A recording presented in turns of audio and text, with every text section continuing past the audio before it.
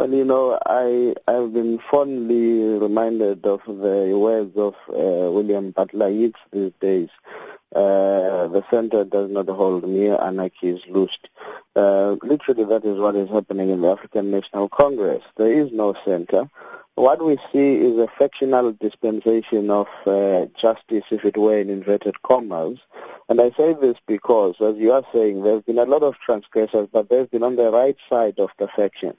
I mean, we've seen serious problematic statements from the ANC Youth League attacking senior comrades of the movement at every point when they are trying to make an interjection into the current status quo of the ANC, and they are trying to intervene with sober words and to an extent advisory words on what should happen. So those that have been defending President Jacob Zuma and have been attacking those that are disagreeing with the leadership of President Zuma have enjoyed some sense of political immunity.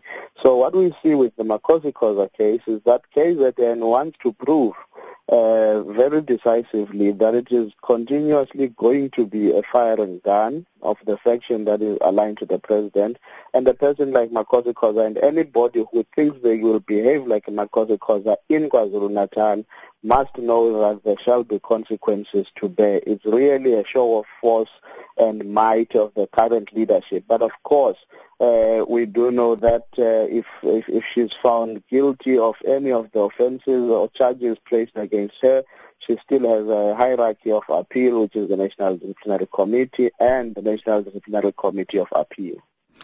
What does this mean, though, for brand ANC?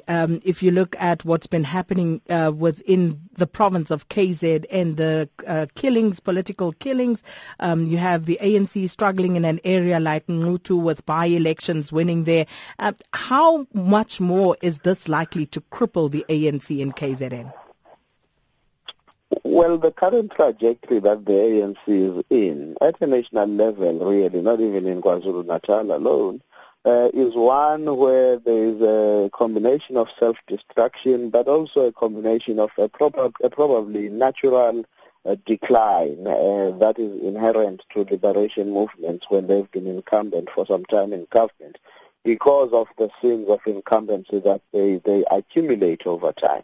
So the brand ANC in KwaZulu-Natal is going to suffer continuously, but I think the Makhosi Khoza issue is probably one that is watched at a much broader national scale as to how the ANC is going to handle it. Is she going to be seen as being a victim of circumstances and of factional battles within the ANC? And of course, at the end of the day, people want to hear, Sakina, how is the ANC dealing with the issues that Makhosi Khoza is raising? So do you then target her without dealing with the substantive part of the issues, continue to protect the president and the current leadership? But also the brand ANC is going to face a serious dilemma in KwaZulu-Natal if that court case that is scheduled in the Pietermaritzburg High Court next month in August is actually going to sit, and some of the issues as to why some people believe the current leadership is illegitimate in terms of how it was elected are actually publicly ventilated.